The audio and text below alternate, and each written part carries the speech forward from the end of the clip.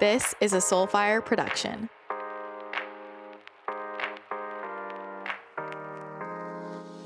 Hello, friends, and welcome back to the podcast.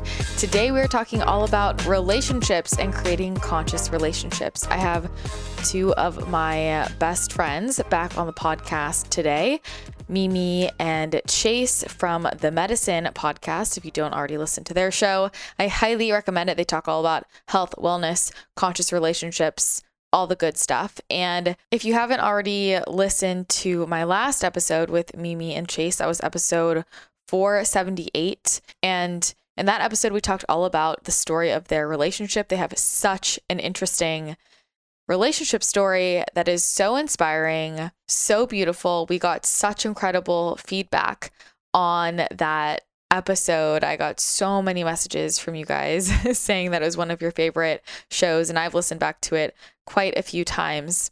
In that show, they dive deep into the story of how they were childhood sweethearts, got married, the marriage broke down, they got a divorce, then they both went on their own individual healing journeys, physically, spiritually, emotionally, and ended up coming back together and creating a completely different type of relationship. And now they're back together and have taken everything they've learned and created so much content, and now a new course around helping other people to really learn how to create a conscious partnership and have that deep, passionate love that everybody's really looking for. And Mimi, Chase, and I talk about this all the time, but we're just not given the tools. These are tools that people have to seek out. Most of us haven't learned the tools to create a conscious partnership, haven't learned really solid communication tools, and we end up waiting until there's a fallout or something bad happens to actually start to look into this stuff. So to me, these are life skills that we talk about in the episode. So part one of their story is on episode 478. And that's where we cover what they call part one of their relationship. And I wanted to have them back on the show to talk about part two of their relationship, which is what they refer to the now time period as, to talk about the actual tools that they have used to create this really deep, loving partnership. And we talk about some of the mistakes people make in relationships and with communication. So there's a lot of really tangible tips and tools in this episode. If you love learning about relationships, if you are dating right now, or if you are currently in a relationship, it doesn't really matter at what stage you're at. These conversations are relevant to everyone, whether you're looking to attract in an aligned partner, or you are in a relationship and either want to find that spark again, or just get ahead of it and make sure that you have the tools to continue to cultivate a really deep, lasting partnership. I absolutely loved having this conversation. Mimi, Chase, and I could talk for hours. We always talk about how we just get in a vortex. It's so true. So I'm sure they will be back on the podcast, but I'm really excited for you all to listen to this one. And if this topic does interest you, I highly recommend checking out Mimi's Deep Love course. Enrollment is going to be February 7th through the 14th, 2022. So if you're listening to this, the day it drops, enrollment opens today, and it will be open until the 14th. The course is going to start officially on Sunday, February 20th. It is an 8-week program. I have seen the behind the scenes of this program, and it is jam-packed. She has somehow found a way to put years and years and years of lessons into an 8-week program that will really deeply impact every area of your life. So your relationship, of course, but that also, it affects your friendships, business, your relationship with money. It's all connected. So it'll be a deep dive into understanding, balancing masculine and feminine energy, how to get the spark back in your connection, how to communicate clearly, how to share authentic feelings with your partner and navigate difficult conversations with your partner, how to stop unintentionally emasculating your partner, shifting unhealthy habits and patterns, what to do if your partner doesn't really seem into the personal development and growth work, understanding common breakdowns in communication, just so much stuff in this course. So if you want to check this out, I can't recommend it enough. Go to themedicine.com/deeplove. That's THEMEDICIN.com/deeplove. And you can find all of the information there. And you, of course, can find more from Mimi and Chase on the Medicine Podcast. That's spelled MEDICIN. And of course on Instagram at Mimi_the_medicine and at _Chasen_1 and at the Medicine Podcast. Can't forget that. And one more thing before we jump in, if you are looking to manifest in a relationship this year, especially this month, February is prime relationship time, then check out the replay of my manifestation activation event around love and relationships specifically. So I've been downloading a lot of manifestation codes related to specific areas. So this one is about love and relationships and clearing out energetic blocks to attracting those in. We have a money manifestation activation coming up, so you can sign up for that live version. But the manifestation activation around love and relationships specifically is available for replay. If you go to my website and you go under the Work With Me tab and then event recordings, you can find all of these replays there. So I would check that out if you do want to purchase the replay. And then if you want to get your hands on the money manifestation activation codes, if you want to manifest in more money, then all of the links will be in my Instagram bio, all over my Instagram. So head there. If you're on my email list, you will get the information there to sign up for that. And everything is always at ChristinaTheChannel.com. That's where you can find courses. That's where you can find event recordings, all the good stuff. All right. Those are all the updates, all the things you need to know. Get ready, buckle up, get a notepad. You're going to want to take notes on this episode. Enjoy this conversation with my incredible friends, Mimi and Chase. It got major bad reviews from a lot of people. Why? Yeah. Why? I just talked to a few people that were like, oh, it really wasn't good. I was really disappointed.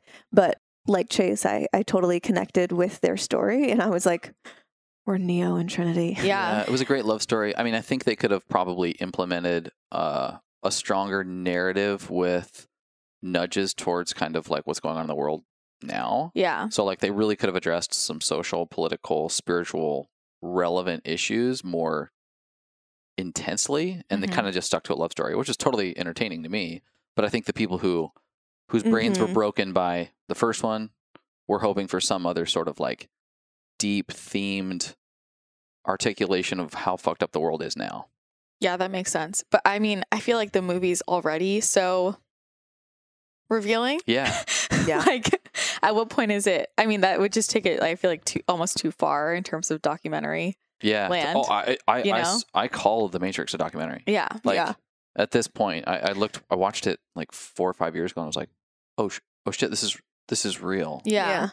Yeah. Yeah. Well, it always makes me wonder, like, how are they even allowed, but like, I mean, how do the dark energies allow that to get released? I mean, but that's part of how it works. It's like, I mean, mass hypnosis, like we have to be told everything that's happened has been straight up like told, right? Yeah. Like everything with what's gone on, it's all on the internet, free to see the whole plan. That's how it works. You have to say yes to it, essentially. Yeah. Do you think there's like, I've wondered this too, with whatever it is, dark entities or the twisted power structures that are behind all of this? Is there, by showing your cards to some degree, like by showing your hand, is that part of the power that they receive, is by like literally doing it in front of the faces of the unknown? You literally, like, you have to opt in. Yeah. You have to opt in, right? So, for example, wearing the masks, like people don't understand how dark that symbolism is and what that means, what type of initiation that is. But people are saying, yes, I will do this, right? We're opting in. So that's why everything literally has to be out in the open, because people are saying yes to it. Otherwise it doesn't work. Yeah. Because people think that they're doing it for someone else, to protect someone else and themselves too. But most people who are still wearing masks, it's not because they're afraid. It's because, well, I want to do my civic duty. I've been told that this is for someone else. But people don't know like what it means. It's kind of like all the TikTok videos that are going viral. I mean, that's a big like agenda too, and people don't even realize what they're playing into. It's like you don't even know what those symbols mean that you're throwing up with your hands, and it's initiation stuff. It's it's wild. And obviously it's hard to know everything all the time, but then it's like you realize and you have to say, no, I don't agree to this right anymore. It's the same thing as like, I don't know, we can dial it back and say, well, why do I keep attracting narcissists into my life? Well, you're saying yes to letting them in your field, right? And then you can say, actually, no. Now I realize what's going on. This isn't healthy. This is toxic. And so I'm saying no, right? But that's true of anything. Like we say yes to allowing it in our field, whether or not we even realize it, which is why, one of the reasons why it's so important, along with so many other reasons, to become conscious. Totally. Literally, that was in my head. It was like this, and we talk about it in relationship all the time, but this muscle of becoming conscious is the step that will apply to every single lane in your life. Yeah. Well, what did that look like for both of you? Maybe we start with you, because I find that with that shift, I was thinking about this morning. Like I used to go through my life and everything was on autopilot. Like it was just automatic. I would walk 45 minutes and not even remember anything I saw. And then it was a shift to being truly mindful and just like, I'm very aware of what's happening all the time. I'm present in my life. And for me, I think it was a lot of the spiritual work, brain rewiring, energy work that forced me to be present. And it was a process, but I think it's hard for me often to describe to other people. Like, how do you become conscious, and not saying I'm like the most woke person in the world, but like making that shift to being conscious of what you're doing and why you're doing it, and being aware of your thoughts. So like, what was that for you, Chase? Yeah, it was less, like woo at first. So it was pretty rational at first. We talked about in the first episode where I kind of got into this, self-development space, a couple years after we split up. But what our divorce did for me almost immediately was it just put up on a screen all of the things that were wrong. And so in literal terms, I was able to be like, wow, from beginning, I was really honest with myself about like, man, I fucked up there. Wow, I was really out of balance. So for the first time, really, I was looking at it almost like it was on a screen of what I did not do, but I didn't really know the why behind it or the meaning behind it. So I kind of moved on and just ignored what happened and buried the pain. But when I started to work on myself, I got very familiar with, based on, being around people who were well educated in the space, as well as some of the content that I was consuming, that so much of my decision making was unconscious. And maybe I didn't identify it as consciousness or unconsciousness, but what did come up was, wow, I do so many things. I make so many decisions out of shame, guilt, programming, or fear. Yeah. And I think it might have been Joe Dispenza, but pinpointing what was coming up in my body when moments were triggering me or nudging me to act in a particular way that was disconnected from where I wanted to go, and just naming them like, whoa, that's fear. Oh my God, that's my, religious programming that makes me want to act like this. And so when those things would come up, I think I was starting to practice, as I look back on this now, it's consciousness, it's practicing consciousness. And what the beginning stages of that when it comes to decision making is just naming where things are coming from. Mm-hmm. Even going as far as saying like, wow, this feeling, this energy that's coming up into my body is making me feel uneasy. Where is that showing up? Is that uneasiness showing up in my throat, or is it showing up in the pit of my stomach? Because when it shows up in the pit of my stomach, I can almost map that back to other moments in my life where I felt that same locational feeling and been like, oh, that is shame for having hurt somebody. This is a legitimate feeling that I should steer clear from. Or is it coming up in my throat? Because if it comes up in my throat and that uneasiness is a little more like excitement, anxiety, I know that on the other side of that, like when I've done things in the past that give me this feeling, it's breakthrough. Mm-hmm. And so mapping them to my body, starting to name them, really self-diagnosing, does it come from my programming? Does it come from fear or maybe guilt? Just started to almost like mind map what was going on in my body for me so that I could start putting my consciousness on where and when I wanted to make decisions. I love that. And the thing is that like with brain rewiring, when we teach this, the hardest part is always the beginning, because the first thing you have to do is just be aware of your thoughts. Most people are having thoughts all day and they don't pay attention to them, right? But to be able to ask, where am I feeling this, right? Why, right? What's going on in my body? You first have to realize, oh, I had this thought, and what was it? right? Or I'm having this feeling, and what is it? Most people just zoom right past it and have no idea what they're thinking. And it's like that, you have to like slow down. And it's so meta. It's like I'm thinking about what I'm thinking about all day. And then I realized, oh shit, I say this to myself all the time. Or I keep telling myself I can't do that, right? And so like, I think that's the piece for people. If you're listening and you haven't done that before, like it gets faster, but you have to slow down to be able to become aware of like what you're feeling and thinking to even ask why or where it comes from. 100%. Yeah. Yeah. I think, sorry. No, I was going to ask, like, what about you? Yeah. Well, before I answer, just piggybacking on what you just said, really like some people feel like I'm in this rut or I have this tendency or why do I do this thing? But what they don't realize is just the fact that you're noticing that you're doing the thing again, even if it's something that you ultimately want to change about yourself, just realizing that you're noticing it is growth.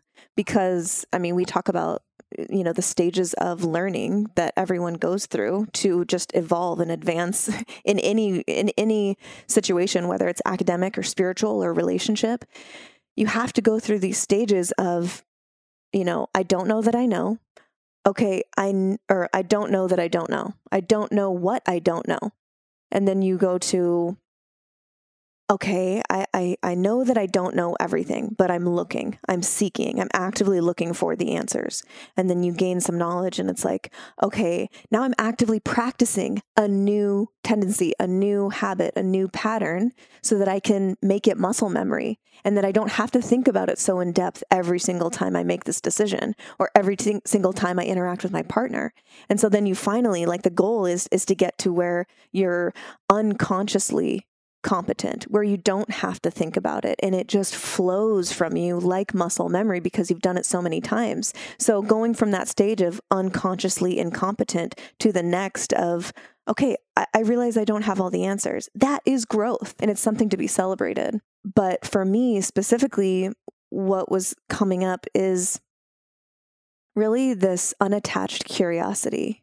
So being able to be introspective and curious about myself really primed my nervous system to then be curious about other things outside of myself, whether that's in the world, whether that's where my food's coming from or where my water's coming from or my connection to the divine. Or then, when Chase and I finally, reunited, it was being curious about his inner world too, that he's having his own completely different experience because I've been priming my nervous system by being curious about my own self for a good amount of time that it's not scary anymore. And you can almost have this unattached curiosity. And what I mean by that is being able to almost have like a third party perspective of what's going on inside of you or outside of you. And just being like, that's interesting, rather than immediately labeling it as bad or evil or wrong, which is kind of our upbringing, right? Where we come from evangelical Christianity and no hate there, but we are taught from day one to label, is this good or is this bad? Is this godly? Is it not? Rather than just a sliver of the totality that we are as humans. It's everything. It's light and dark. It's good and bad. It's the potential for evil and the potential for love. It's fear. It's the unknown and the known. It's everything. And instead of labeling something immediately, and for me, that was, like Chase mentioned, shame, guilt. Ooh, that was bad. I'm bad because I did this thing that was bad. Rather being like, I wonder what led me, what programming or what thinking led me down this path that really didn't end up in my favor, that really didn't end up where I wanted to be in life. What led me there? Is there a way that I could reverse engineer that, where I could just be curious about it and maybe rewire some things so that I can choose something different and get to where I actually want to be? So that unattached curiosity was really my gateway to becoming more conscious. It's so having to reverse engineer, especially if you come from like religious programming, having to reverse engineer that almost unconsciousness that's instilled in you is brutal. Mm-hmm. Because it's essentially you are either good or bad, and when you're bad, you are programmed into immediately flogging yourself until you're worthy to be presentable. Yeah. So, or asking someone else for forgiveness as if your freedom lies in their hands. And that takes shape in a million different ways, you know, eating disorders, toxic relationships, over-exercising. You know, we could go on forever about how that shows up, but it's this programmed flogging of oneself to become worthy. Yeah. As you're talking, it just brings up so many memories for me of, you know, being in Catholic school and asking questions. It was like, well, if you do that, you're a sinner and you're going to hell. I'm like, wait, so I'm 10 and you're telling me I'm going to hell? Like, I couldn't wrap my head around it. Yeah. I remember saying this to my teachers. I'm like, wait, so like if I make one mistake in my life, but if I'm great the rest of my life, I'm still going to hell? And they would just, don't ask, right? And I'd be like, wait, but I'm confused. You're saying I'm a sinner and I'm going to hell, but like I thought God is supposed to love me always. Yeah. And it was like, don't ask, right? Yeah. What else honestly, does like that remind us of? It sounds so simple, like being curious sounds like, well, no shit, duh, be curious. But it was literally programmed into us to not be curious, like what you're saying. Like, don't be curious, don't ask questions. And I feel like that, you know, that's happening in our world today, just kind of collectively. Like, nope, don't ask questions. Yeah, just go along with it. Just obey. Just do the right thing. Yeah, and I'm very glad that I took my own power back. I stepped into my own freedom a long time ago. And so I'm able to see what's happening outside of us. And I'm like, oh, this seems familiar in a way. Yeah. There are so many layers to that curiosity thing. So I'm glad you brought it up. But there's the programming, but then there's the amount of people that just simply don't want to know. Mm-hmm. You know, there are some people I talk, like, especially with everything going on in the world, where I'm like, well, aren't you curious about this? Like, don't you think that's weird? It's like, and they're like, I just don't want to deal with the stress, so I'd rather just not know. Yep. Right. And it's like, so you just don't have the tools. You just don't have the tools at that point. Right. That's one type of person. Bringing it back to dating. This is something that I've always really struggled with in relationships. And it seems to be a conversation I'm having a lot recently, is this lack of curiosity, you know, and the type of person I am and the type of, like, our friends, right, this group, like, we're all very curious. We're podcast hosts, we're coaches, we're like, you know, we're healer. It's like, oh, I want to know everything about everyone. Trying to figure out a lot of other people, like, I know I come across this, and I see this a lot of my friends. It's like, no one's asking questions. And it's like, are you even curious about me? Right. But the root of that is, you can angle it in different ways. But I remember talking to Kaylee about this, and she was like, well, if somebody doesn't want somebody else asking them deep questions, like if they're afraid of being asked themselves, they're not going to ask you. Mm-hmm. Right. Yeah. And then underneath that is, I was thinking about this, like, why am I so obsessed with learning about people? You know, I'm like, I will spend 12 hours on your human design chart. Right. Like, where does that come from? Because I'm so curious about myself. Yeah. Right. Like, the amount of time I spend exploring myself, that's the foundation that allows me to then be like, well, you know, what about you? And I love getting in there. Right. But it's like, you have to start with being curious about yourself. Yeah. As within, so without. And it's one of the things we talk about often in relationship, and how we've structured part 2 is this idea of codependency versus co-creation and collaboration. When codependency exists, which is pretty prevalent in our modern world, there is a desire to have your partner be known, predictable, expected, just stay in your spot, so that we can depend on each other. I can't depend on you if you're going to be changing all the time. If you're going to be asking a bunch of questions about yourself all the time. Yeah. When you have codependence, oftentimes what that looks like is you have one person who's somewhat out of balance. You know, there's a gaping hole somewhere, and it just so happens to perfectly fit somebody else's out of balance gaping hole. So it seems like a match made in heaven. Unfortunately, and it creates codependence because you have to lean on that other person's strengths to fill your deficiencies, and vice versa. Well, if you do change as a human being, God forbid, which all of us do, you know, it's almost like rotating, and the gaps are exposed, and those people aren't any longer able to fill each other. I think there are actually the occasional couples who can be codependent till death, and it somehow functions. That being said, that doesn't happen with most. So if you aren't both mutually curious and understand that you're going to be consistently changing, and that there will always be an unknown, and that you're freaking excited about that adventure, you can start to collaborate and co-create and continue to evolve what your relationship looks like, knowing full well that you're going to have to keep this really fun game of getting to know each other forever up. Yeah. Well, that's what's exciting about it, right? It's like when people talk about, like the honeymoon phase and then it's like boring. It's like, well, that's because you're not growing. Right. Yeah. But it's like, it's that level of excitement and newness and curiosity that you get when you're first dating someone, like the whole way through. And I know we've talked about this, me, you and I, around like, maybe you can talk about what it is exactly, but you're saying like you guys will ask each other, like there's like a question or something of like, because you're always learning. I mean, and you guys have known each other forever, right? Since we were 15. Yeah. And you still are asking questions and learning new things about each other every single week, right? Every single day. So what is that practice? Yeah, it's a really fun practice that we do. So we really treat the dinner experience like a ceremony. So we always make it together. We're always kind of like, hey, what should we make? What sounds good? And going back and forth. It's not like one person's duty. We buy into it and we really embrace it as quality time. And so we'll be in the dinner making process, and we don't do it every single night, but more often than not, we'll say like, yeah, let's come up with a question tonight. So in our own minds, while we're prepping dinner and everything, sometimes we have a theme. Like we might say like, okay, the theme is the future, or the theme is kids, or the theme is Harry Potter. Like it can be light or deep for sure. And so we have this sort of theme that we're able to work around, and we both come up with a question for each other, sometimes multiple. And we sit down, we're eating our beautiful meal, and then we get into the questions for each other. And, it's fun to come up with questions that we've never asked before. And we've asked each other a lot of questions after, 16 years of knowing each other. And it really just perpetuates this attitude and this openness in our relationship where yes, it's fun to answer questions and to like go deep in conversation. And sometimes we have the vape pen, so we go really deep.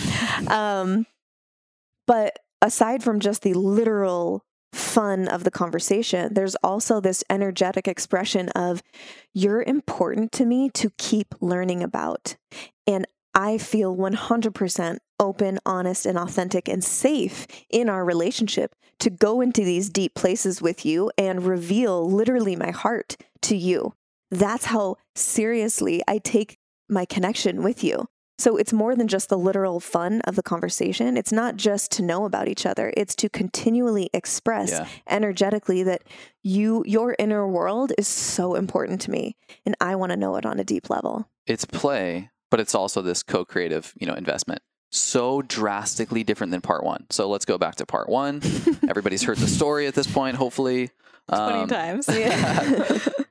We would bring something up that was new or novel to each other in this relationship that we'd been in for 10 plus years when we were married. I guess, like you said, since childhood. And for me, it was maybe, I don't know if I'm buying this Christianity thing. I never really have. And actually, there's these other ideas that I'm really interested in. That was almost like a threat to the structure and the familiarity of the relationship. Or when Megan would bring something up that was outside of my definition of her, that definition that in my mind was needed to be consistent and stable, rational, and what a wife should be. And so when it was brought to my attention, let's say it was even something as simple as, I want to change my hair or start wearing more makeup and getting more into clothes. And my definition was, hey, we've always been like really low key about that. I'm not really comfortable with this, evolution of who you are into wanting more makeup and hair. With that mascara over there. And so it was. You're a sinner. It was this threat to me, to us, to this relationship. And that is so drastically different than now when topics are brought up that are completely batshit crazy sometimes, but is fun in this kind of collaborative journey. It really injects more safety. And that word is kind of loaded because safety could be taken as predictable, known, rational, consistent, right? People feel safe in those circumstances, right? But he and I feel safer when we are individually allowed to like really stretch our wings and dive into the weird stuff, read the weird books, watch the weird YouTube, and to be able to practice that sense of intuitive, like, I think I'm supposed to dig into this deeper. I don't know why, but I'm really drawn to this. And the other person doesn't get like, well, that's not what I believe. And that's not what we, like, That's the kind of safety that I want, is the safety to be myself and explore every facet of my being and my soul that is as deep as the cosmos. Like, that is what I want. I don't want the safety of the predictability and the known and the rational and the, convenient. I don't want that. Fuck that. We've had that. It doesn't serve me. It doesn't serve us. And that's really good feedback for, anybody listening, and really all of us. But as those feelings come up where your significant other, or even just friendships or people in your family, I think siblings feel this all the time, where it's like, you're behaving outside of the way that I've defined you. That is a trigger and a prompt for, whoa, I potentially have a codependent relationship with this individual. Yeah. Or vice versa. If you are feeling that energy off of somebody, that may be a good time to have a conversation or think about whether you need them in your life. I think by now we all know that I basically live off of beverages, and people always ask me what I'm drinking. Every single morning, I drink Organifi green juice. I'm obsessed with it. If you want a natural energy boost without any extra caffeine, I highly recommend green juice. If you don't want to add caffeine to your routine, if you're not doing caffeine, or if you already had your cup of coffee and you just don't want to add more, can't recommend green juice enough. It is so delicious. It has this really unique, like, minty flavor. I like to just put a scoop in some water, and then I put some nut milk in it, and it makes it extra creamy. It's so good. I have it every single morning. And what I love about it is it really feels like an all-in-one product. So I used to every morning have a ton of powders I put into all of my beverages, but with green juice, I just put a scoop in and I get 11 different superfoods that are amazing for detoxifying the body. So I talk a lot about natural support for detoxification. It is so important nowadays with all the toxins we are exposed to, and especially if you're working on raising your vibration, making manifestation your lifestyle. Some gentle detoxification support in a natural way is going to be really helpful for your body. Plus, it has some of my favorite foods for decalcifying the pineal gland if you're looking to upgrade your intuition. Seriously, it's all in one. So some of my favorite ingredients in green juice: moringa, which is incredible for improving skin health, naturally boosting energy. I got really into moringa a couple of years ago, the first time Darren O'Leen was on the podcast and mentioned it then. There's also ashwagandha in green juice, which is an Ayurvedic adaptogen that balances out the stress hormones in our bodies. Another reason why I love to have this in the morning, balance out my cortisol levels. There is also spirulina and chlorella. I try and get a lot of spirulina and chlorella into my diet. Algae is truly a superfood loaded with micronutrients and great for pineal gland decalcification. Green juice also has beets, turmeric, mint, wheatgrass, lemon, coconut water.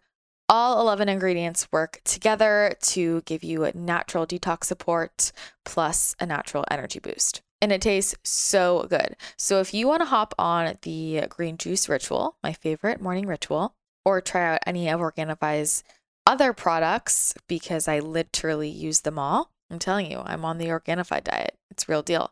Just go to Organifi.com/CTC, and my code CTC will get you 20% off your order. That's Organifi.com, ORGANIFI.com/CTC, and that code CTC will get you 20% off your order. And be sure to tag me on Instagram stories when you get your order in the mail so that I can see what you got. That resonates so deeply with me. I was actually thinking about that last week. I was journaling and I was thinking about my sense of safety in relationships, and why have I always been someone who just pushed away, like, most relationships in my life, like didn't really want people to get too close. And I was thinking, like, I don't really have a vulnerability issue. Like when I feel safe, I mean, I'll open, right? Floodgates are open. And I was thinking, I was like, you know what it is? I've always felt like from a young age, because I've always thought deeply, questioned things. My life is so fast, changes so quickly, right? I'm like, there was that meme. It was like, new minute, new me, you know? And it just felt like it was easier to not let anybody in than to have somebody that I would have to like, how are you going to keep up with me? Or like, am I going to feel restricted that you want me to stay this way? Cause I move way too fast. Yeah. You know, so I was literally thinking about that last week, and I feel like I'm sure a lot of people listening have been in that boat. And that's why a lot of people don't make these life decisions, right? That their intuition is screaming at them to leave that job or to take that leap or to change this friend group or explore spirituality because, well, what is my husband going to think? What are my friends going to think? I think something important to point out here, especially if someone's in a relationship and they're at this kind of crossroads where they want to go deeper, whether it be spirituality or masculine and feminine work, conscious relationship, or anything, there is also a responsibility for you as the seeker to, in an open and honest and authentic way, communicate that to your partner. Because we've both been in the situation where we haven't presented it to our partner in a healthy and authentic and effective way. And maybe we're interested in this thing that's sort of fringe, but we also have some, hesitancy or fear around what are they going to think. So we don't say anything. And then we get deeper into it. And then it gets to the point where it's like, this is actually part of my life now. And I'm sort of frustrated that they're not on board. Well, from the beginning, did you ask for their support? And so that's something that I think is really important for people to hear is if you are in that place, you don't even necessarily need your partner to be 100% on board with everything that you're learning all the time. You have two different paths. But what you can do for yourself and for your partner so that they don't feel blindsided and so that you actually feel supported is ask for it in a really open and soft way. You can say, you know what, I found this book and it's just, I don't know why, but I'm so drawn to it. And I can really feel that it's lighting me up and I'm super excited to jump in. And, you might notice some changes in me. It's on masculine and feminine and how they interplay in relationship. And I really want to go deep in this. And it would just mean the world to me if I could have your support in this, and that if, at the very least, maybe we could have some conversations about it as I'm learning, that would mean the world to me, just knowing that I have your support.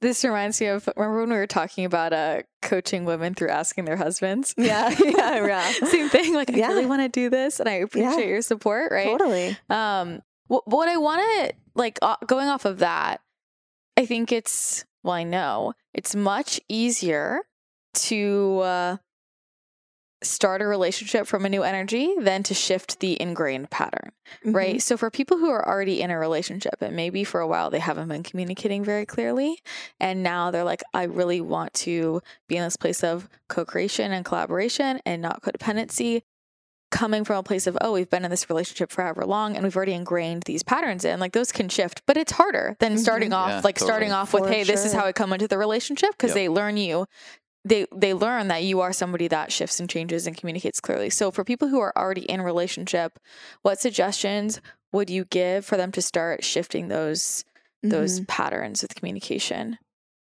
I think starting off, sitting in the educational process and getting your awareness around the masculine and the feminine dynamic is a really great place to start.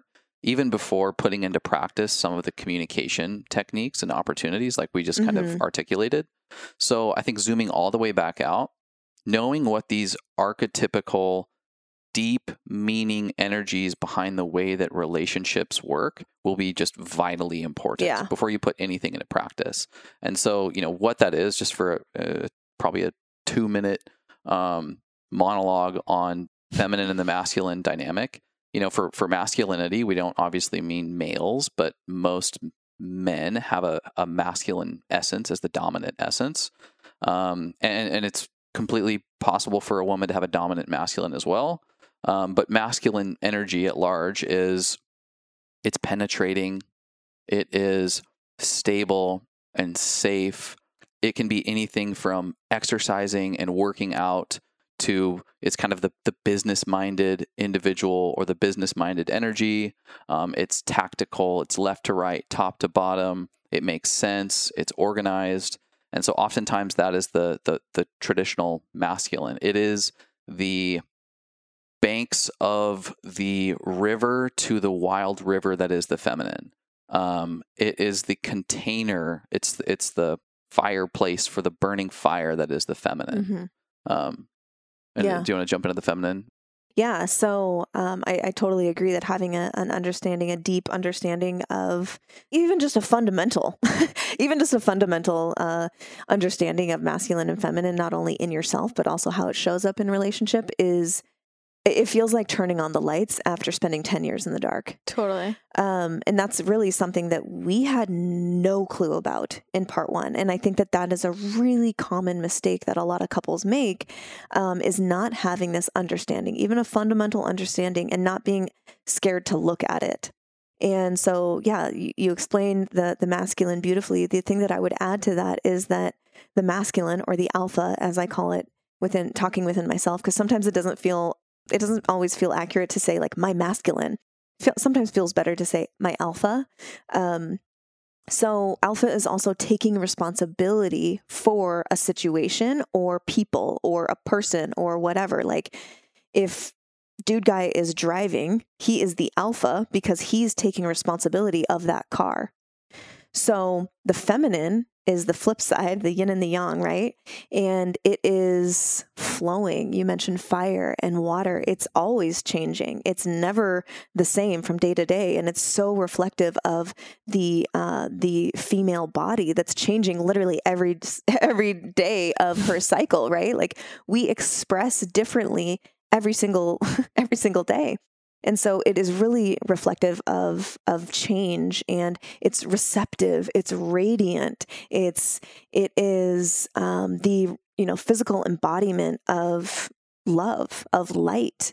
And so those two things work together and play together in relationship. And I think having an understanding of that really can help you as you approach these sort of more difficult conversations, and not even just navigating the hard stuff, but also creating magic. Yeah. And I think, so after that education, I think another thing I'll add is when those are out of balance, in the same way that we've used the fire to represent the feminine and kind of the fireplace to represent the masculine. I mean, if there's no fireplace, the fire can run wild. Yeah. I mean, everybody knows that wild feminine. It's an out of balance version of something really powerful, but out of control. And same with the rigid, tyrannical masculine. We've all seen when there's no creativity and no flow and no freedom, there is this rigid, tyrannical energy. And we see it in our world all the time. And so having an awareness of like the importance of balance is pretty massive. Similar to that, though, is in the pursuit of love, when we talk about relationship, the feminine's route to love is through unity. The masculine's route to love is through purpose and mission and finding freedom. So it's like if you look at the peak of the mountain of being in relationship as love, the feminine and the masculine take completely different routes to that peak. And for the masculine, it's purpose driven. It's, I need to find something outside of myself that gives me this purpose and this mission such that I can achieve freedom and ultimately choose love.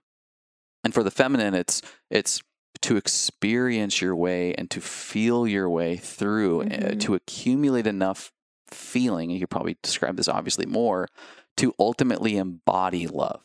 Yeah, I would say for the feminine, there will never be enough love. And for the masculine, there will never be enough freedom. And it seems like sort of a conundrum because it's like, well, shit, aren't we supposed to be in relationship together? One wants freedom, one wants love, but it has to exist that way to give reference to the other. So they're completely relative and dependent on each other existing. Otherwise, it's like left and right. If left doesn't exist, right doesn't exist either. It just is.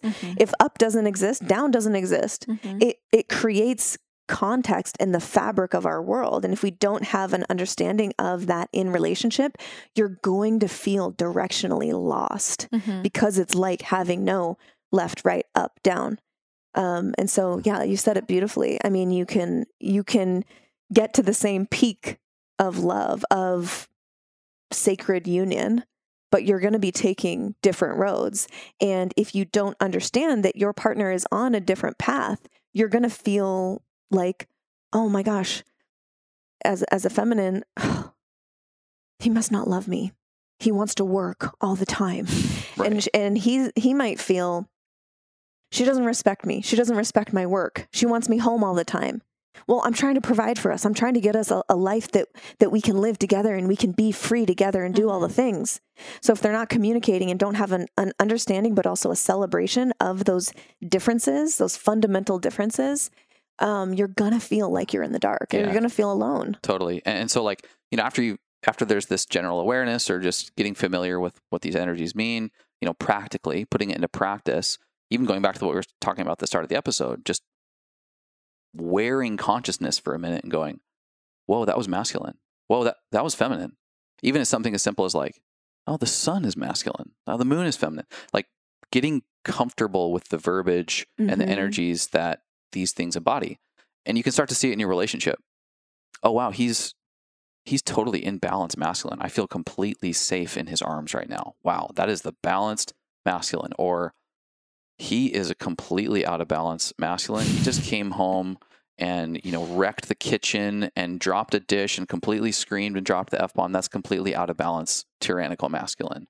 Or even in yourself. I still do it to this day. Like, oh, you know, Megan will come into the room and I'll be like super direct, like, you know, left, right, top, bottom, move there. And then I'll be like, holy shit, I was just so in alpha. I just completely gave you a list of to-dos like you were my employee.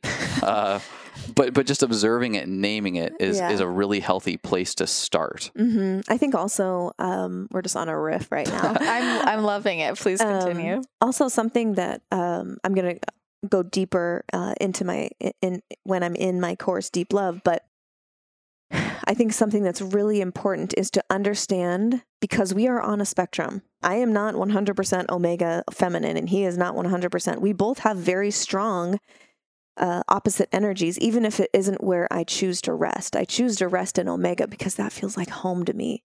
And when we are intimate, I want to be receptive. I don't want to be penetrative and vice versa, right? But we're on a spectrum. So I might be like 70% Omega, 30% masculine. And understanding which aspects of my life call me into both. So when I suggest like making a table for people. We literally like do this in my course where it's like making a table and deciding or observing rather these different aspects of your life. Maybe it's, okay, my work mode at home, you know, I lead a women's group. I'm a mom. Like all these different things are going to call you into a different aspect of alpha or omega, and being able to look at, okay, this is what it's calling me into. Am I there now? Like using an example of business, you do need to turn on your alpha. You have to be decisive. You have to be ready to jump in the deep end of decision making. You have to be quick. You have to be resourceful. You have to be determined and achievement oriented, right? Like goal oriented. You have to be in that if you want a successful business. And so using that example, I could look at that and be like, okay, this is calling me into my alpha most of the time. Where am I at? Am I in balance? Am I there? And I could easily look at that and be like, you know what? I'm not really. Like what's happening is I'm not setting up a container for my business. So it's bleeding into other areas of my life, like my relationship, where I'm too alpha. I'm not setting a container in the right way so that I can show up and be my fullest in my work, but then also step outside the container and show up for my relationship where I do want to be omega, where if I'm not setting up that container, he's going to feel my lack of omega. He wants me present and in my soft juiciness, not like boom, boom, alpha, alpha, let's get it done. If you want a passionate relationship, I mean, if you want great sex, absolutely. If you want a, partnership where you're, both owning the firm and you're dictating a successful business together, it can actually work. Like you've probably seen parents, especially in families who are both alpha. They're both kind of like decision makers and their family is run like a business. I would challenge that their sex life may not be great. Yeah. Yeah. Unless they're able to have that energetic agility where they're like, whew, okay, we just were in alpha mode for like an hour while we were wrangling up the kids and getting them bathed and in their pajamas and into bed. But I'm ready to connect with you. So I am going to take 5 minutes or 20. I'm going to go have a bath. I'm going to get into my omega and we're going to have amazing sex, or we're going to connect and watch a movie together, or we're just going to sit and talk. So having that ability to be able to jump is really important. And you can't do that unless you first have an awareness of which aspects of your life are calling you into each energy. And are you in balance or out of balance currently? How do I make that? How do I make that shift, that jump? It all starts with awareness.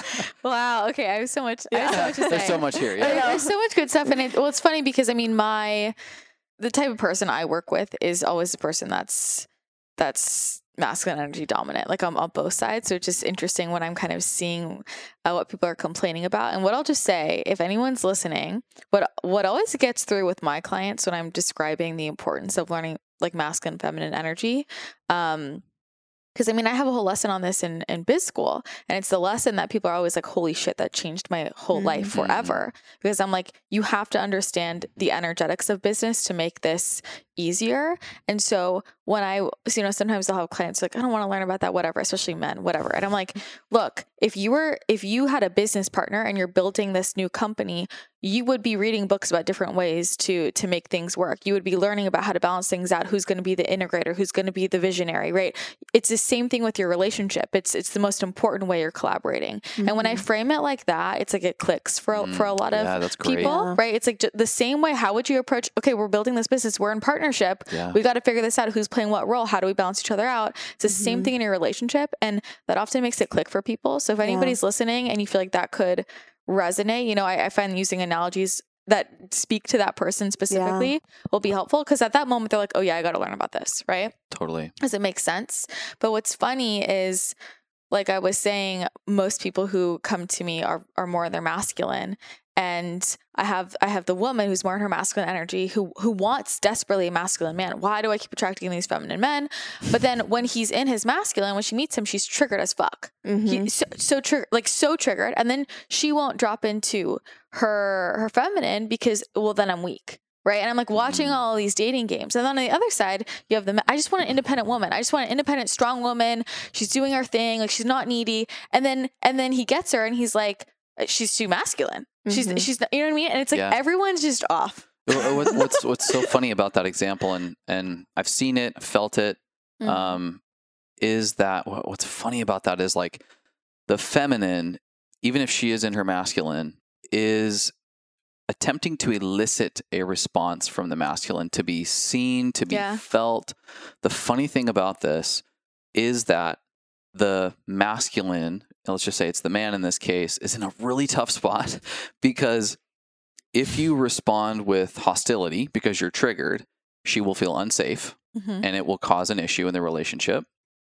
If you respond with, okay, fine, I'll do whatever you say, she is not attracted to that, because it's repulsive. Going back to what the masculine and the feminine, how this actually works with polarity is that for the woman to, or let's just say the feminine, to embody love is through unity. To find polarity, the masculine also needs to seek freedom, mission, purpose to find his balance so that they can come together and unite in polarity.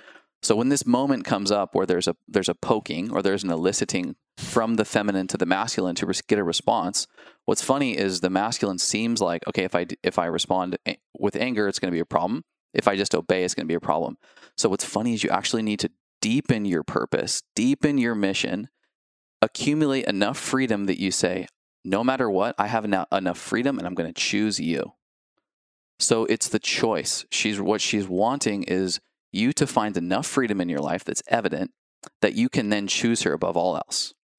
And so it's this weird like workaround and taking a minute to be like, I understand that there's an articulation of feelings. The emotions behind it are real. There's nothing more intuitive than the feminine. Her emotions are real. She may not be articulating necessarily exactly what she needs, but there's something here. So I'm going to pause. I'm going to know that if I lean deeper into my purpose in life and create enough freedom, and ultimately if I want to be with this person, I will choose them, that's sort of the answer. I love that. And what I'll say is, like, if I think about how this has shown up for me, like, this is all energetics, right? And how do we know what's going on there? Like, we feel it. And on both sides, it's dropping into your body, right? Because if I could say anything, and like he doesn't have to say anything, but if I feel him just like stop, get into his body and stabilize the energy, that's all I needed. Yeah. And there doesn't have to even be any talking. No, sometimes it's just a breath. Yeah. It's literally just like, oh, he just deepened his breath and he's present with my energy, and that ultimately like makes you feel safe. It's not someone saying, I'm safe, you can trust me. You know, it's not, we're not like dating Iron Man. Yeah. In fact, in getting grounded, like in those moments, we're using this specific example where the feminine could potentially be a little fiery and attempting to elicit a response. Slowing down your breath, touching even like the lower half of their body, not like creepy, but like literally touching them and like, let's ground for a minute. I hear you, and I believe you. Let's just take a minute. Like just that alone, just immediately is like, okay, I'm safe. Okay, we're at least safe. We've established safety. Yeah, yeah. I think also, you know, to your original point of people wanting a masculine partner, but they're too masculine, so they're not too, but they're expressing too much of that, so they're attracting literally, like that is how nature works. Yeah. Like you will attract the opposite, right? Yeah.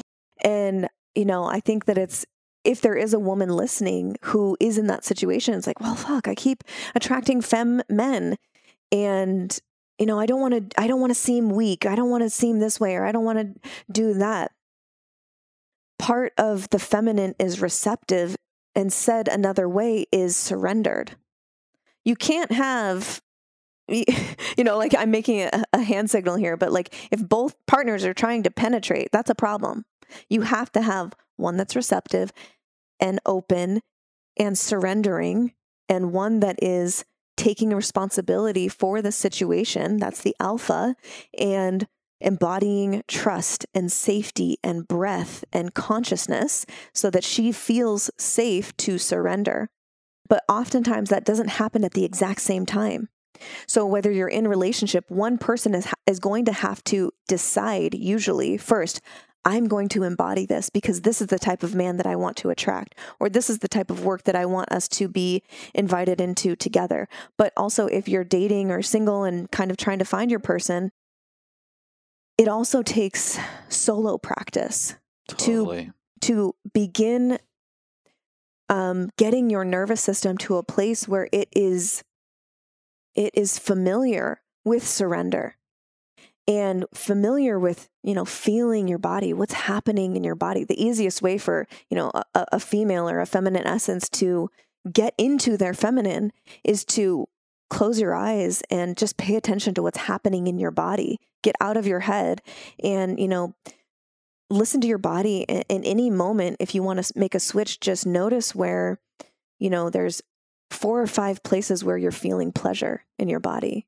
You know, it could just be like the breath in my lungs feels really good to take a deep breath, or the sunshine on my face just feels so good right now, or like my feet in the sand or on the earth or on the cold tile, like just feels so soothing right now. Like it doesn't have to be sexual pleasure. It can be for sure, but also just like getting into your body and surrendering to your own pleasure gets you into your body, out of your head, so that you can then embody that and really attract the kind of man that you want.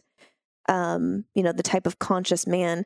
Also thinking about, like, if you want a masculine man, thinking about the partner that he's going to be drawn to. Yeah. He's not going to be drawn to another masculine. And he might say, you might have heard that, I want a strong, independent woman. What he really means is he wants a woman who is confident in herself.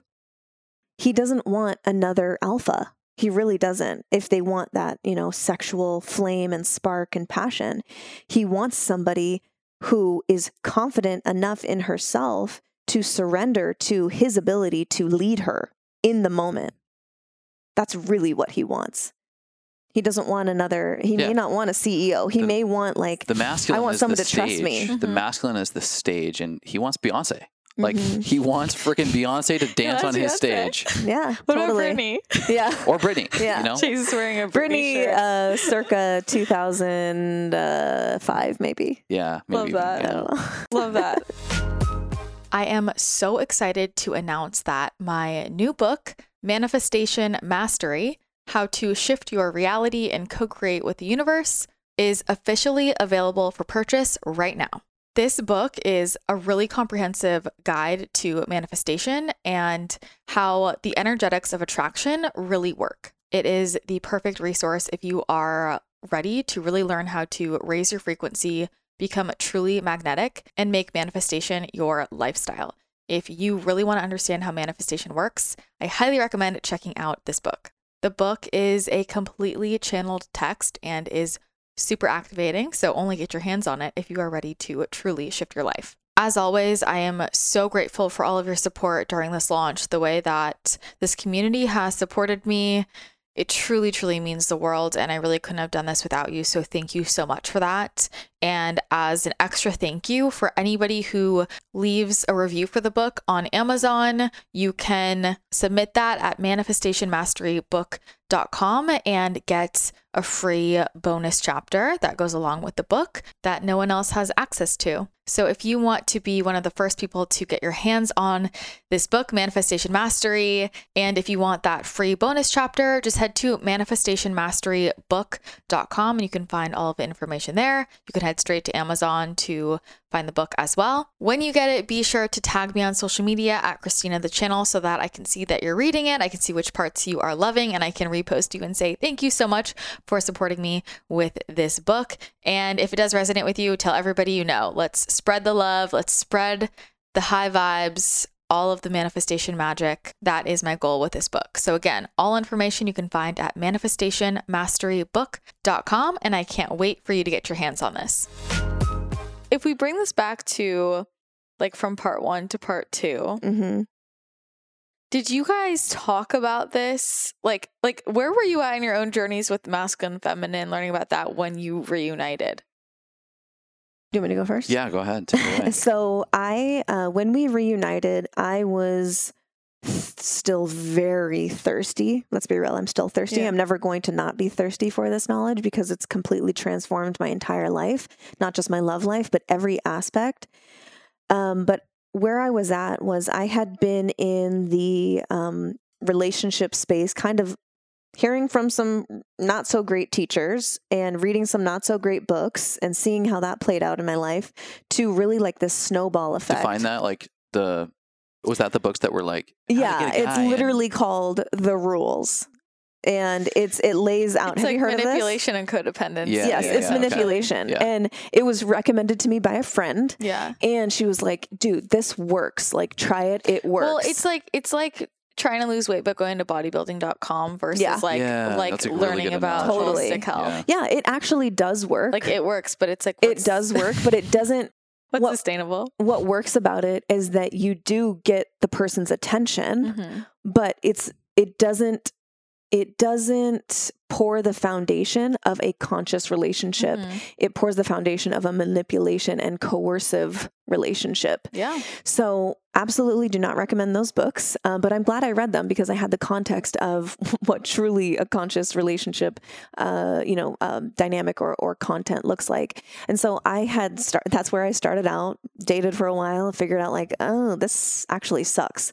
Because it wasn't like I needed a deep man and it was only eliciting very shallow men.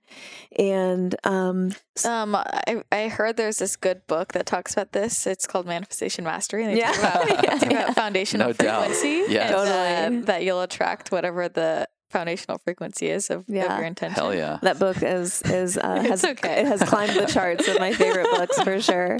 But yeah, then it just snowballed. Like if you stay thirsty for this stuff, what is meant for you won't miss you. Totally. It comes to you and you just have to keep your eyes open and follow those nudges, follow that intuition. So I was following my intuition. I was going to live events with John Wineland, was my first teacher in this conscious relationship space, ate up everything he had to offer, and then just little by little found other teachers who were of the same mind that it felt so much better in my body because really what it is going from the rules is literally a list of rules that you have to remember. you don't ever just, it never came as second nature to me. I was constantly playing a chess game in my mind. No, right. Yeah. So really learning the masculine and feminine, because it's the microcosm and the macrocosm, like as within, so without, it shows up everywhere in nature. It is part of us. So when you learn about these fundamentals, and that's where I did, it wasn't like I had to remember everything. There's still things that you have to like practice and kind of rewire in your brain if you've had a certain amount of programming in your life. But it felt so much more authentic because it's literally how the world works. Yeah. So answering your question, coming back to that, I was on a snowball journey of finding, teachers like John Wineland and everything. And we didn't really have a conversation of, hey, this work is really important to me, but we were both working on embodying in our own ways, which energetically, automatically, organically magnetized us to the other, literally calling the other back in without trying. Neither one of us was trying to get back together, but because we were embodying this work, we couldn't not be together. And that's literally how it happened. Yeah. It was... can I just say this? I'm like, you guys are like textbook manifestation, like release it. And if it's for you, it comes back to you. Yeah. Mm-hmm. Yeah. But like you still have to totally. You can't miss you. Yeah. You still have to embody it though. You have to embody the frequency, right? But it's about authenticity, right? It's like release it. You become the most you can be. And if it's for you, it comes back. So you don't need to be afraid of releasing. No, and that was my path. Exactly. Because I wasn't like reading relationships books. Yeah. I knew, looking back on our relationship, I was like, wow, I did not create safety. Yeah. I did not create safety in the relationship. And I am obviously not good at communicating and embodying safety around the feminine. So I tried to do that, just that very thing, whether that was with my friends or with girls that I would date. It was, instead of walking into an environment where there were women and, like so many men are encouraged to do, like tunneling in on the girl you want or are interested in, it was more of a, I'm going to be safe to the feminine, everybody. So it's, hey, like I'm comfortable calling every single girl in this room beautiful and worthy, and having a conversation with them with no expectation that there's going to be anything in return. And so it was a practice of establishing some really incredible relationships with women as friends. It was not giving a shit about an achievement. Newsflash, guys, you cannot achieve the feminine. You can have a mission, you can have a purpose. I've been talking about that a lot, but that can't be looked at towards the feminine. I can't just achieve you. So pull back and become the container for the feminine. It's safety, it's confidence, it's stability, and it's friendship before anything else. And so for me, I knew that was so apparent in my life that my relationship to the feminine was not safe. Never really done the fuckboy thing very well. So that didn't really work. But what did was just being safe. Yeah. And being confident and stable. Isn't it weird? Isn't it like surreal to think about him not being safe for the feminine? Like you just exude that, you ooze that now. And it's like, it's so weird even for me. And I was in that experience with you to think about you not being safe is like so weird. But it can even be insecurity. It doesn't have to be anger. It can be insecurity. Totally. I'm insecure about in my own skin. I'm insecure about my job, and I feel inferior. And if you let that sit on you for too long, that will emit this, I'm not a safe masculine. I wish I could draw a picture of just like what I'm seeing as you're describing it, because I feel like it makes it so clear. It's like the shift from being overly penetrative and like projecting this like, I want you, I'm going for you, or I'm insecure, I want this. And it's like this, imagine it like a beam of energy that it's literally repulsive. Like to the woman, it's like, whoa, I'm getting literally pushed back by this, versus Chase, what you're saying is like, I'm just a container. Like I have open arms, come on in. And she's like, oh, what's over there? Right. It's intriguing, right? It kind of gives you this little bit of curiosity, like, what's this guy about? Rather than, I mean, every girl's felt that, where they feel like a piece of meat to a guy that just can't hear the word no. And then too many times, and then they start to actually get like aggressive or whatever. Well, like, and unfortunately our world is so unbalanced that leads into codependency. And there are out of balanced feminine who actually need that out of balance penetrating masculine, and it sparks and it creates fire, like really dangerous relationships, toxic relationships, but they appear by our world's definition to work when you have the one night stand at the club. Yeah, I think what you said about achieving the feminine, I think unfortunately that is the attitude a lot of not just the men, but of both people going into marriage. It's like marriage is the end goal, right? Like the wedding, we put so much emphasis on the wedding, and not that there's anything wrong with having a good party, but there should be equal or more emphasis and energy put to, okay, but what about the day after the wedding? Yeah. How are we investing in our relationship?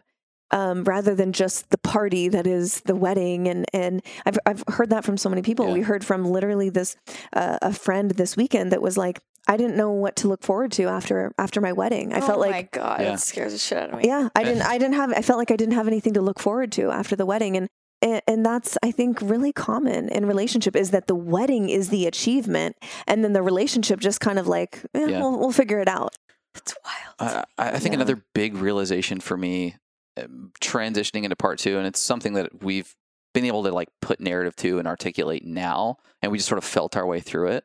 But the realization that your relationship can create the fairy tale kingdom from an energetic perspective that you can't get maybe anywhere else in your life. The external world, maybe it's your job, maybe it's your, extended family, maybe it's other priorities that are external, just involve too many other energies, too many other randoms and one-offs and things that you're not able to nurture enough to ultimately feel like you have bliss in your environment.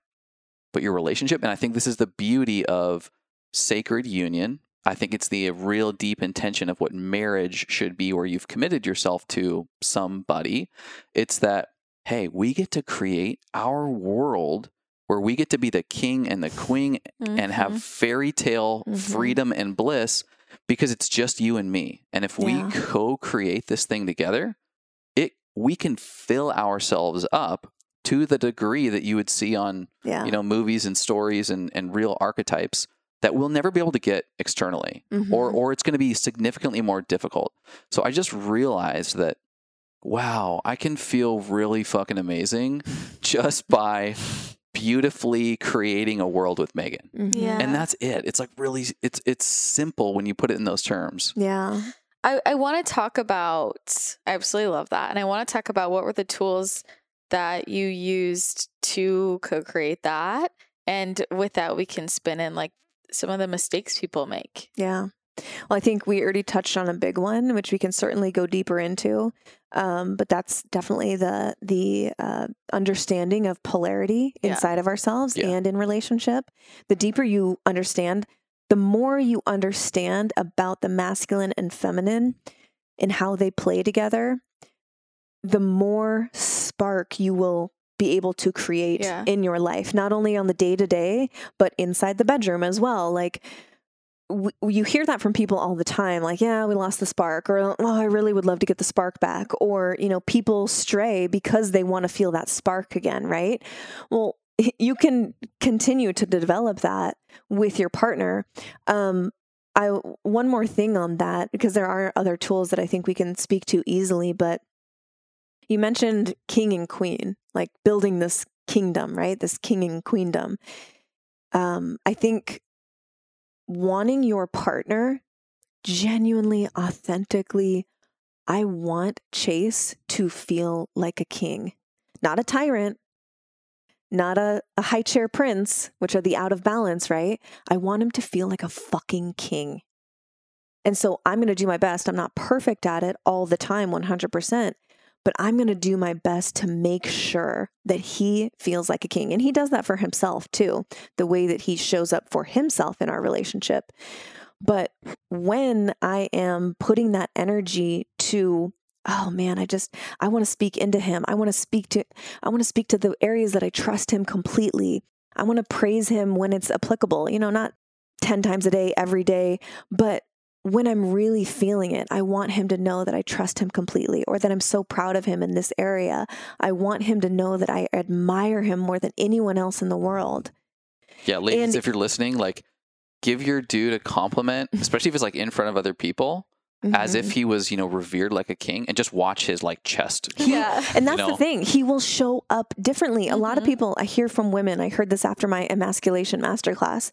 Literally, one girl said, when I was talking about praising your man in the ways that you really trust him, she was like, I'm scared to praise him too much because I don't want him to then get this inflated ego and then like ultimately leave me or treat me badly. And I understand what she's saying, but it's not inflating. Fear. It's not inflating his ego. Yeah. It's I'm so confident that what I have to bring to the table is going to add to our relationship, that I'm showing up for myself and for you. So I don't have any problem speaking into you, because I am 100% confident that no one can love you like I can love you.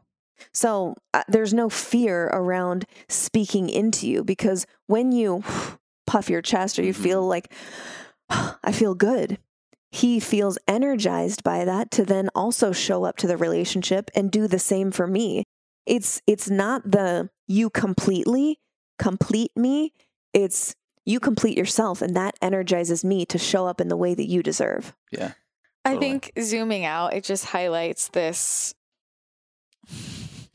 like the normalization of the toxicity, where it's like, oh, we're married and we love each other, and the way I show up is I don't even express my love for you because I don't want your ego to get too big and you leave. Like, it doesn't make any sense. Right. It's a competition, right? It's you have gotten into a space where you're trying to compete and one up each other, rather than like Chase has said so many times, create together. What can you create together with your love, rather than this one upping energy? And that's a perfect kind of transition into a tool, and interest in masculine and feminine dynamics and how to identify them and feel them out in yourself. That the course will go hella deep into that, because we could do hours on that. And then there's unlimited examples, which we'll continue to spell out. But going back to a tool, we call this scorekeeping. So when you're in relationship and there's a scorekeeping energy where, you left the sock on the ground, but last week you didn't grab the specific kind of beer that I wanted at the grocery store. And so there's this sort of like scorekeeping game that it's subtle. It's actually not said between the partners until shit blows up and shit hits the fan. And it's like, hey, you didn't pick somebody, so-and-so up from the soccer game. And it's like, well, you know what? You didn't grab the groceries last week when I really needed something. And then it's like, well, you didn't go to my mom's funeral. And then it gets and then it's escalating and getting worse. Yeah. And so like, stop the scorekeeping and pivoting scorekeeping from immediate feedback and communication when these energies are arising, where you're triggered to want to scorekeep, or you're triggered to want to tell yourself a story about what's actually happening. So we like to say, there's always a thing behind the thing. And we talked about it a little bit on the first podcast, I think. But the thing behind the thing about Chase leaving his socks on the ground is that I wasn't listening, and I didn't respect the request from Megan that said, hey, can you keep just the laundry off the ground? And so what we encourage people to do is, when moments like this come up, independently both go, what is the thing behind the thing?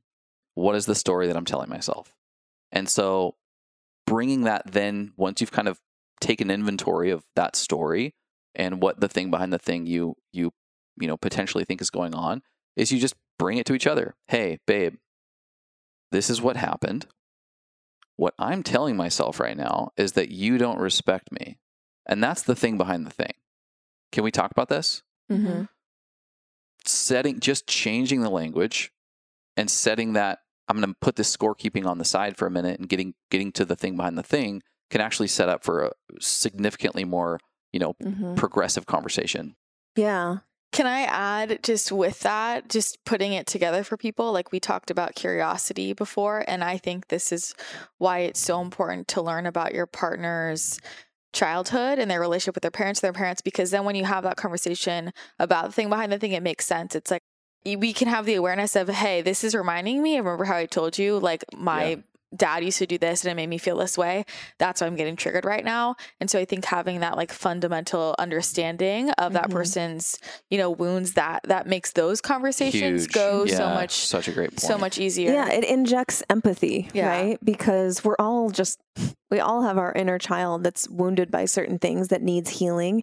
And if you're able to understand that about yourself, okay, I'm owning my triggers and I'm making them known to my partner. Like, yeah, it just took me right back to 10 years old when my dad was yelling at me for this thing. And I that's why I retracted and I shut down completely, because every time I got in trouble when I was a kid, it meant that I was going to be isolated from the family and I would shut down anyways. So I just, learned to not bring up my feelings. And so that's why I, like being able to speak to that, then taking that to your partner rather than the superficial details of the circumstances, because I think it's so easy to get into arguments. Like we hear that from people all the time, like everyone, it's on movies and TV and, where it's like people don't usually fight about big things. They're fighting about little things. Stupid shit. Who left, the dishes in the sink, who, didn't clean up this or didn't do that. And it's never the actual surface level shit. And so we've done this practice and no one taught it to us. It was just like, okay, it seems like there's something behind the words that you're actually saying. Let's skip the BS of the superficial stuff. And let's go immediately to, what this is bringing up for me, or this is what I'm feeling in my body. And, being able to speak to that with clarity to your partner, it allows for so much more of a productive conversation. Not only are you learning more about yourself and your stories and your programming, but you're also like able to learn that about your partner. And then that also lays the foundation for you to continue to go deep together. It's funny. It actually came up because in part 2, we would start arguing about stupid shit. And we'd be like, wait, we've been really deep into stuff, like really, really deep into our relationship. Can we skip all this bullshit and go actually to what's behind it? Mm-hmm. And then we just started calling it, what's the thing behind the thing? Well, the thing is, I don't feel valued. Yeah. I'm telling myself a story that I'm not valuable enough to you. Yeah. But so underneath all of this, though, is communication, which is like everybody's problem, right? People aren't able to communicate clearly. And I think that goes back to, first of all, knowing yourself, right? So that you can articulate things about yourself, because if you don't even know, you can't even express it to that person and they can't understand. I think there's also the safety piece, right? If you don't feel safe, you're just going to feel like I'm paralyzed. I can't communicate, right? So having that safety in the relationship. But I think there's this piece of like, a lot of people feel like there's never a good time. Like, when do we bring up this stuff, And there might be times, I mean, you talked about this in your masterclass, when maybe in public isn't the time to be like, no, you're wrong about that. Right. Like, so maybe that's not the time to call them out. Right. Yeah. So how does somebody, like, let's talk more about communication and what helps you like foster that. And like, when are you bringing up the bigger things? Yeah, no, it's a really, really great question. And a couple things come to mind. I would say, again, it comes back to masculine and feminine. Me, because I understand that Chase has a masculine essence and he is fucking purpose-driven AF. And one of the things that I love most about him is that if he has a problem in front of him, he can shut everything else out and work single-focused on the problem in front of him. That's why he gets so much done, because he's in it. He's in the zone. So because I know that about him, and if I have something on my mind, I'm not going to just come up to him, come into the kitchen when he's working on an important email or, on a task and be like, I really want this, or this isn't happening, or this is what I'm feeling. Blah! And you word vomit on the person. Yes, it may be authentic for you, but is it effective? No. So having that understanding about like, okay, he's in the zone, he's working. This is really important to me. So what I'm going to do is I'm going to literally make an appointment with him. And not only out of respect for him, but also productivity of our growth and relationship. He's going to hear me. I'm stacking the deck in my favor because I know he'll hear me better if I do make an appointment with him. So it can be something as simple as, hey, babe, I know you're busy and I can see that you're working hard on something. Whenever it's a good moment for you, I have something important I want to share with you. We literally do that with each other every day almost. Well, that's a secret sauce, right? Is like not waiting until shit hits the fan. Yeah. To create this muscle of, hey, we're going to have a dedicated time to have a connection. You know, we call them check-ins, which you can get into. Yeah. But do them frequently enough that you don't wait for when shit hits the fan to have this kind of interchange. Well, I'm injecting because I'm thinking of, I've been, there's somebody that I know who I'm sure is going to listen to this. And I keep telling her, bring it up, it's been 6 months, it's been 8 months, right?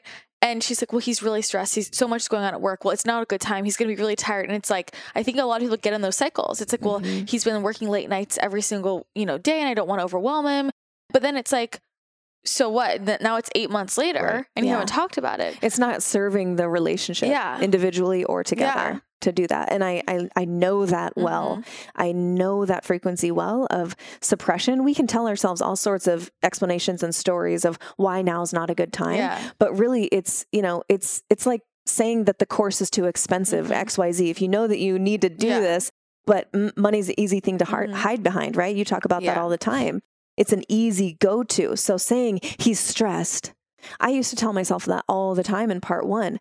Well, I know he's really stressed at work and I don't want to add to his plate. I don't want to be a burden. So many women, and we think that it's sort of this like,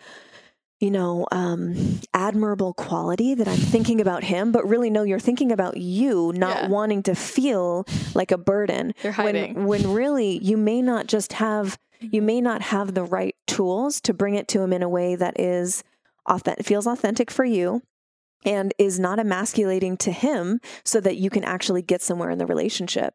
So yes, I use that example of like making an appointment with, hey, I have something important to tell you. I can tell you're busy.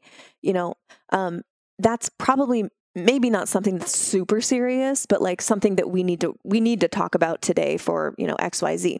But if it is something that's really serious and you need to actually have a sit down conversation about it, coming out, flaming hot and just throwing it at him like word vomit is going to get you nowhere. So stack the deck in your favor. And again, make an appointment with him.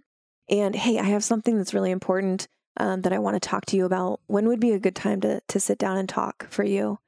And, we, like you already mentioned, Chase, we have this tool that we use frequently called the check-in, and we're doing a masterclass soon on, really going in deep on examples of this.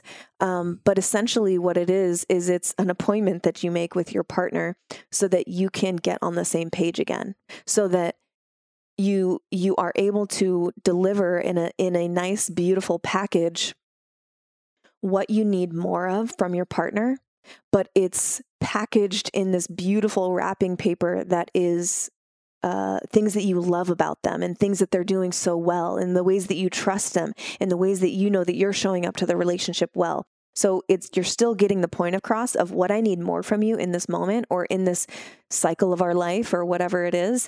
I need more of blank from you. But that comes later after you've already talked about, man, what you're doing so well right now. I love that you're coming up to me in the middle of the day and just hugging me randomly. Like it really makes me feel good because it just makes me feel like we're connected and that you're thinking about me. And I just am reminded of how important our relationship is to you. And that, oh man, it lights me up. Yeah. So this is the check-in structure that we embody. And it's a series of questions that you ask each other, some of which have nothing to do with what's going wrong. Mm-hmm. In fact, are just naming, appreciating, and honoring what's working really well. Mm-hmm. And so many of the times, because the intention of the check-in is not to wait for big things, it's to do them frequently. Mm-hmm. And so oftentimes our check-ins are all positive. They're all really great. We really do have to think for a while on like, okay, what are not? But how often are these? So it depends. Yeah. I mean, I would say early in our part 2, we were doing them more frequently. It can be hey, let's do this once a month just to get on the same page. If you're like really in a growth stage of your relationship, I would recommend it like once a month would be great to do. You could do it once a quarter if you're a little bit further along and you don't have like huge things. For us, we do it as needed. Yeah, so, and we've set. This isn't like a super masculine regimented calendar, but every Thursday we go on a date, and it's not like date night Thursday. It's actually, we call it Thursdate. we carve out a portion of our day to go out to coffee. We've been doing this every Thursday since part 2 because we wanted to do something like, instead of waiting till after work and after all of our obligations, we wanted to flip it on its head and do it first thing. So it's the first thing on a Thursday. We prioritize each other. That's such a good tip. Yeah. It's just like, this should be the priority. Let's actually, it'll feel like a little vacation. We'll not work for these couple hours. So oftentimes they're on a Thursday. We also do what we call adventure days, where even if it's just locally, we'll pick an environment or a neighborhood. Maybe we'll go up to North County. Maybe we'll go to the farmer's market. And it's an adventure day where we just kind of don't have a schedule, but we go to a location and kind of use our feet and our senses to figure out what we want to do. So it's these little things that we've implemented in part 2 that organically will be like, hey, when we do adventure day this week, or hey, when we do Thursday, you just want to do a check-in? And then it's not this like, I have something to talk to you about. Like really awkward. Yeah. I think that's the hard part is people like, I think sometimes people feel like, oh, I want to bring this up, but I don't want him to be like on edge. Yeah. You know, because I've had that before in relationships where I'm like, hey, I want to share something with you tonight. Like, are you available? And it's not even anything bad. It's like, oh, this happened. That was good in my day. And I want to like just share what was going on. And I want you to be present. And then I've had the person be like, well, what's wrong?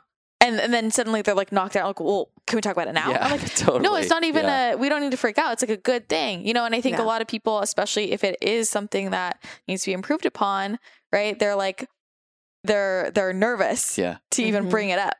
Yeah, totally. No, it's a good thing to bring up. And one, I mean, not that your energy in that situation was like off-putting. It could be that person has some stuff that they need to heal, maybe in the way of like insecurity or being, you know, confident in themselves. But, you know, definitely being mindful of your energy.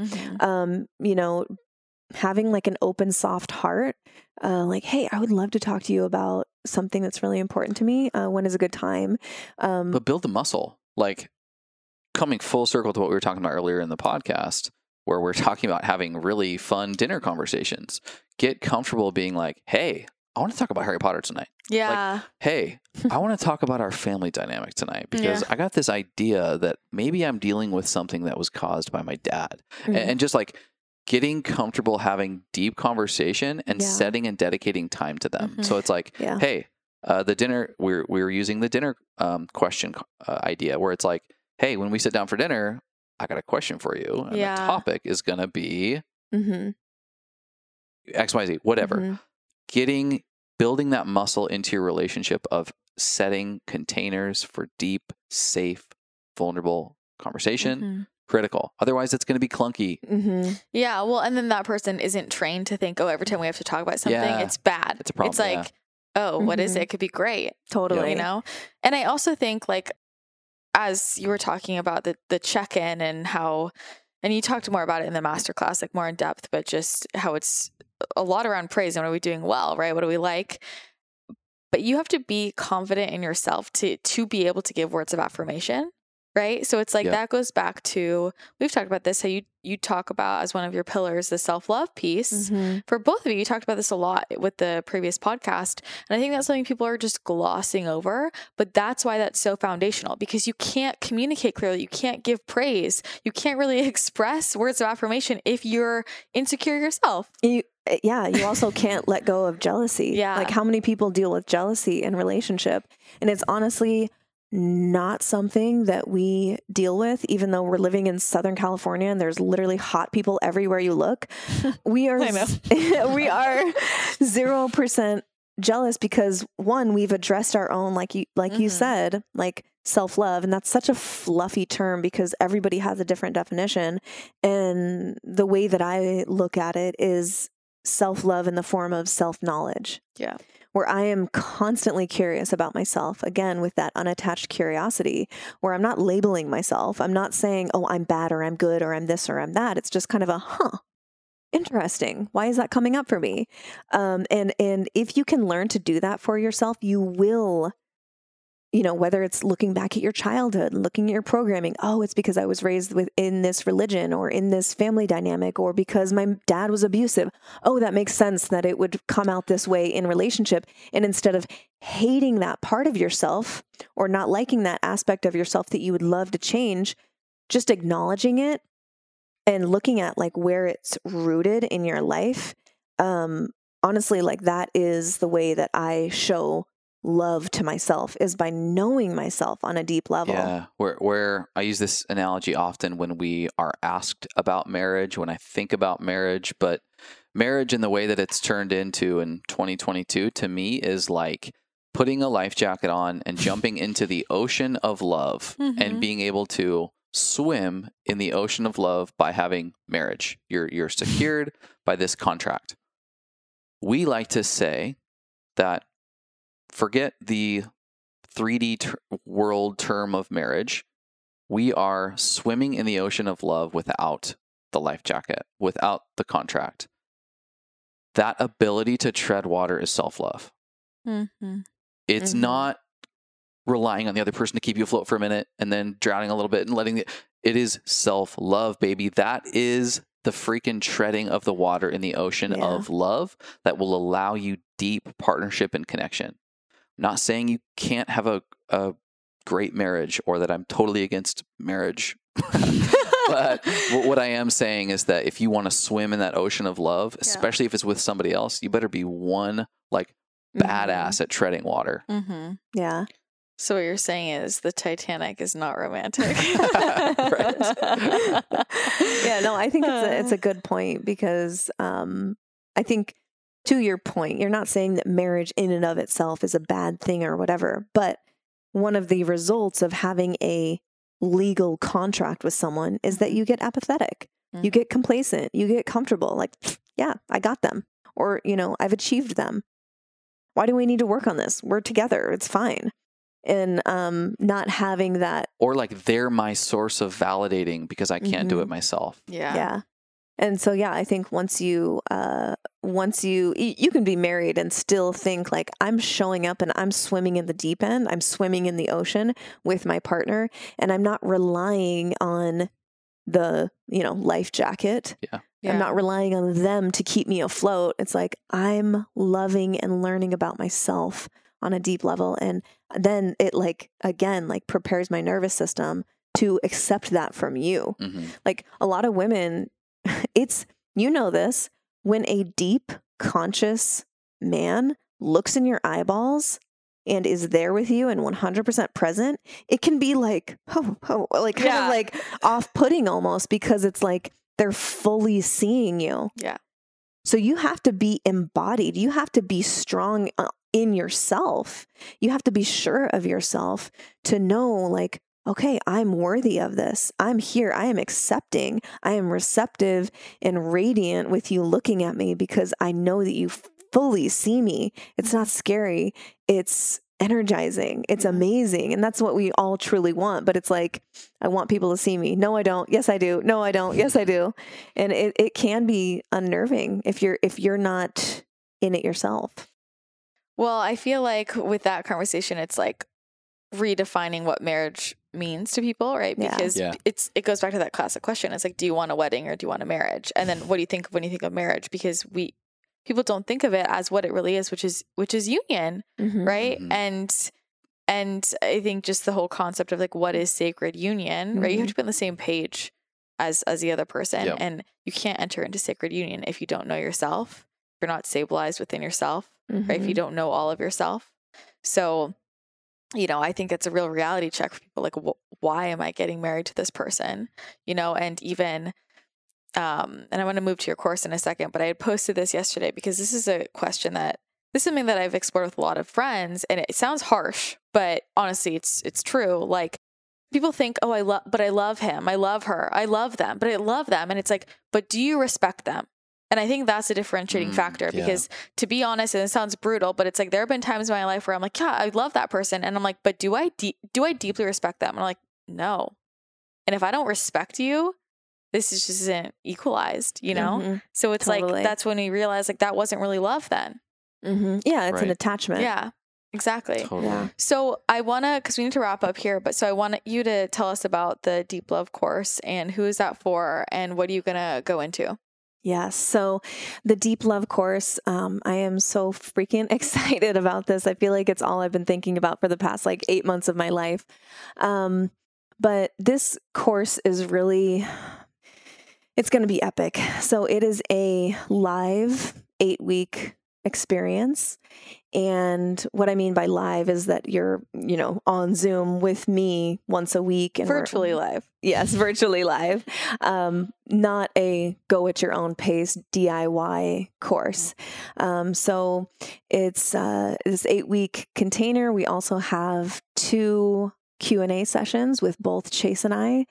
So he will be showing up for these Q&A sessions and able to offer insight from the balanced masculine. I think it's really important to not have a myopic view of just our experience. And he'll be able to speak to that, and we'll be able to go into deep, like situational stuff like, okay, what would you guys do here? Or how can I view this situation? Or how can I approach this? It's been really hard for the last, so many years. And who this is for the woman who is honestly ready to completely transform her relationship. I'm calling it deep love for a reason. It's not superficial. We are going to be going deep into more relationship tools, but in order to do that, a theme of this conversation is you have to be willing to go into deep parts of yourself first. And they are not separate from each other. So this is for the woman who is ready to really experience the depths of herself and her partner. And it could be, someone who is in a long-term relationship. That's the overall intention. But it could be for also someone who is maybe just tired of running in circles in the dating world and playing the chess game, and tired of attracting the same type of person, where it's like, why am I always bringing this type of person in? Why can't I heal this thing inside of me? If you feel a certain level of frustration in your love journey, this is something that could really, really help you, because we're going to be rewiring and looking at a whole bunch of things that maybe you've never looked at before. So it does require some amount of bravery and courage, but that's where the transformation lies. And so, speaking to the woman who is in relationship, if, you're starting to feel like roommates, maybe the spark is gone. Maybe that newness and that novelty has worn off, that honeymoon stage. Maybe you've been married for 4 or 5 years. Maybe you have a couple kids and things have just changed and you don't know how to get that spark back. Or maybe you feel like my partner wouldn't be into this. How am I ever going to get him on board with this? I want to change, but how do I get him on board? He's not into this type of stuff. I want her to feel completely confident in her relationship toolbox, leaving this course feeling like even if not every tool is applicable right now in this second, maybe it will be in 6 months or a year when we start to navigate through life and come to different seasons and cycles. I want her to feel completely confident in her ability to know herself on a deep level and have that curiosity for herself and her partner, but also have the tools to navigate hard conversations and to be able to express herself authentically without emasculating her partner. So healthy and effective communication, and laying the foundation really for that deep spiritual, conscious connection that we all want in partnership. We want to be felt and seen on a deep level. So, if you've been feeling like roommates or things feel stagnant, or maybe you're happy, maybe you just got married and you really want to learn how to avoid the shit that we went through. We spent the first 2 years of our marriage figuring out that we had nothing figured out, even though we loved each other. There's these things, these patterns and this programming and this fear that can creep its way into our relationships without us even knowing. And then 2 years goes by and you're completely distanced from each other. What are those things that we can put a spotlight on so that we can avoid, getting to that distance place where you do have to now go to therapy together and spend how many thousands of dollars on things are just not right and we're on the brink of divorce. Somebody save us, right? So most people do, right? They wait until that point. Same thing with their health. So all the things that we should have learned in school or earlier on about how to relate, as that is core to everything. So I'm really excited about this, and I've gotten to see the course. It's kick-ass. So everybody needs it. I mean, to me, we're talking about this. It's like, these are life skills. Yeah. Like, it's not, yeah. I mean, everybody needs this to be able to relate to people. Right. Yeah. I mean, it'll help your business, right? Totally. It'll help all of your relationships. So tell people where they can go to check it out. Yeah, so you can go to themedicin.com. So that's MEDICIN.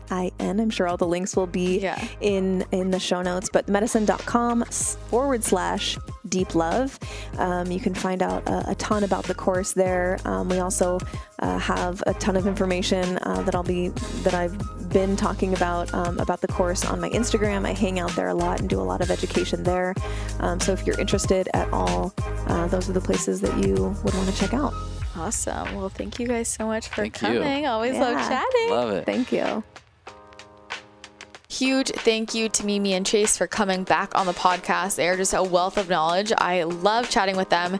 And if you enjoyed this episode as well, be sure to take a screenshot and share it to social media and tag all of us. Tag me at Christina the Channel Pod, at Christina the Channel, tag at Mimi_the_medicine, tag at the Medicine Podcast, tag us all so we can repost you and say thank you. You can find more from Mimi and Chase on Instagram and on the Medicine Podcast. And if you are ready to really transform your life with these tools, check out Mimi's Deep Love course. You can go to themedicin.com/deeplove and find all of the information right there. That's spelled THEMEDICIN.com/deeplove. That's going to be it for today's show. Thank you again so much for tuning in. I hope you have an incredible rest of your day, and I will chat with you again next episode.